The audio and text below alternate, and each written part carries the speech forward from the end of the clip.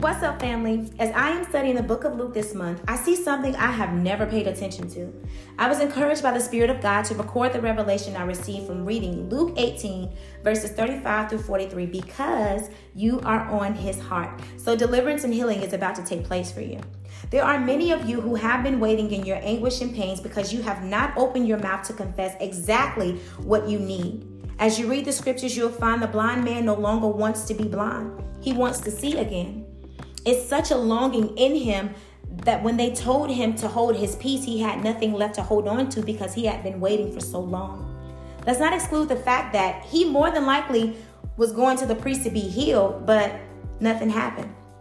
So he hears about Jesus, a man traveling from city to city, healing all men and women who came to him, desiring to be saved. Jesus is in his city, y'all.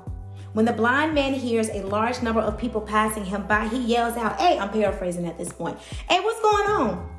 And so they inform him that Jesus is in proximity to them. And he is like, "What? Jesus, the man that I heard about healing people, casting out demons and stuff?" And they're like, "Shh, shh, hold your peace." They're rebuking him. And at this, he's like, "Man, what? I'm not about to be quiet. Are you crazy? I've been quiet for too long." And at this point, it is noticeable. And so remember, there is a multitude there. And so Jesus hears the blind man, y'all. And guess what? I'm sure y'all already know.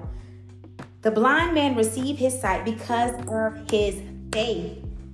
A lot of you can relate to this man because you too are spiritually blind and you desire to see. You truly desire to be whole again as well, but because you are surrounded by the wrong crowd that hinders you from salvation, you ignore your internal cry for help. And even now I'm hearing the Holy Spirit say, you too are hindering yourself. So you feel like you are just sitting at the wayside being passed by. The difference between you and the blind man is that the blind man could care less about what anyone had to say about him anymore. How much worse could his situation have gotten for him? He was already blind, on the street, and he was begging. I'm sure he was thinking, if what I have been doing this entire time has not brought me salvation, and salvation is right here in front of me, I would be a fool to let this pass me by. I'm sure he also said, "Nah, I can't let that get away." And that's what made him cry out for Jesus. "Jesus, have mercy on me." You may be laughing, but this is what got him healed. Jesus is asking y'all today, family, what do you want him to do for you? When you cry out to him and ask him for what you want, you will see it done. He's showing me a lot of you have not seen the glory of the Lord because you refuse to open your mouth because you are forgetting he is there. He's saying you're not acknowledging him. You've been saved, but you have not been acknowledging him. Then I also see some of you are not ready to let go of your suffering, yet you still complain, leaving a trail of your business on the street everywhere you go. How long will you wait is the question. The purpose of salvation is to not only have eternal life, but to walk in your freedom until that day comes. It's also to strip you of everything that does not belong to you. Spiritual blindness does not belong to you, family. Abuse does not belong to you. Confusion does not belong to you. Fear does not belong to you. Salvation is at hand so that you can have life and life more abundantly on earth as it is in heaven. So it's okay to say, "Jesus, I want to quit smoking." I'm seeing for a lot of you, smoking has become, I want to say, habitual because you have done it for so long. You don't even really want to smoke. I'm also seeing that smoking has become like a stress reliever for you.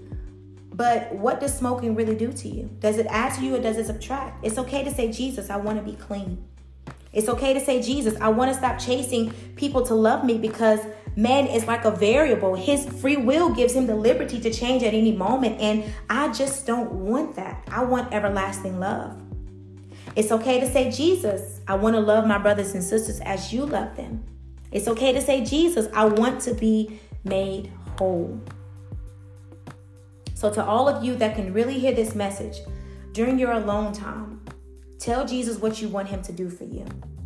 Don't take this question for granted. This is not the time to ask God to, mend a broken relationship that he had already told you to get away from anyway. But this is a time for you to be made whole for his glory. So first, you have to heal so you can clearly see where others need intercession. And then you can intercede on their behalf.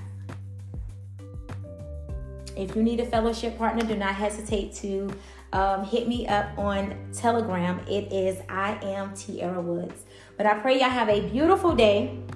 Don't take this message for granted. Get excited because, again, salvation is at hand. Anytime you feel anything rising up inside of you that you don't like, that you know for sure is not bringing you peace, I don't even really want to say it like that. I want to say it like anything that you know is a hindrance to your walk with Christ.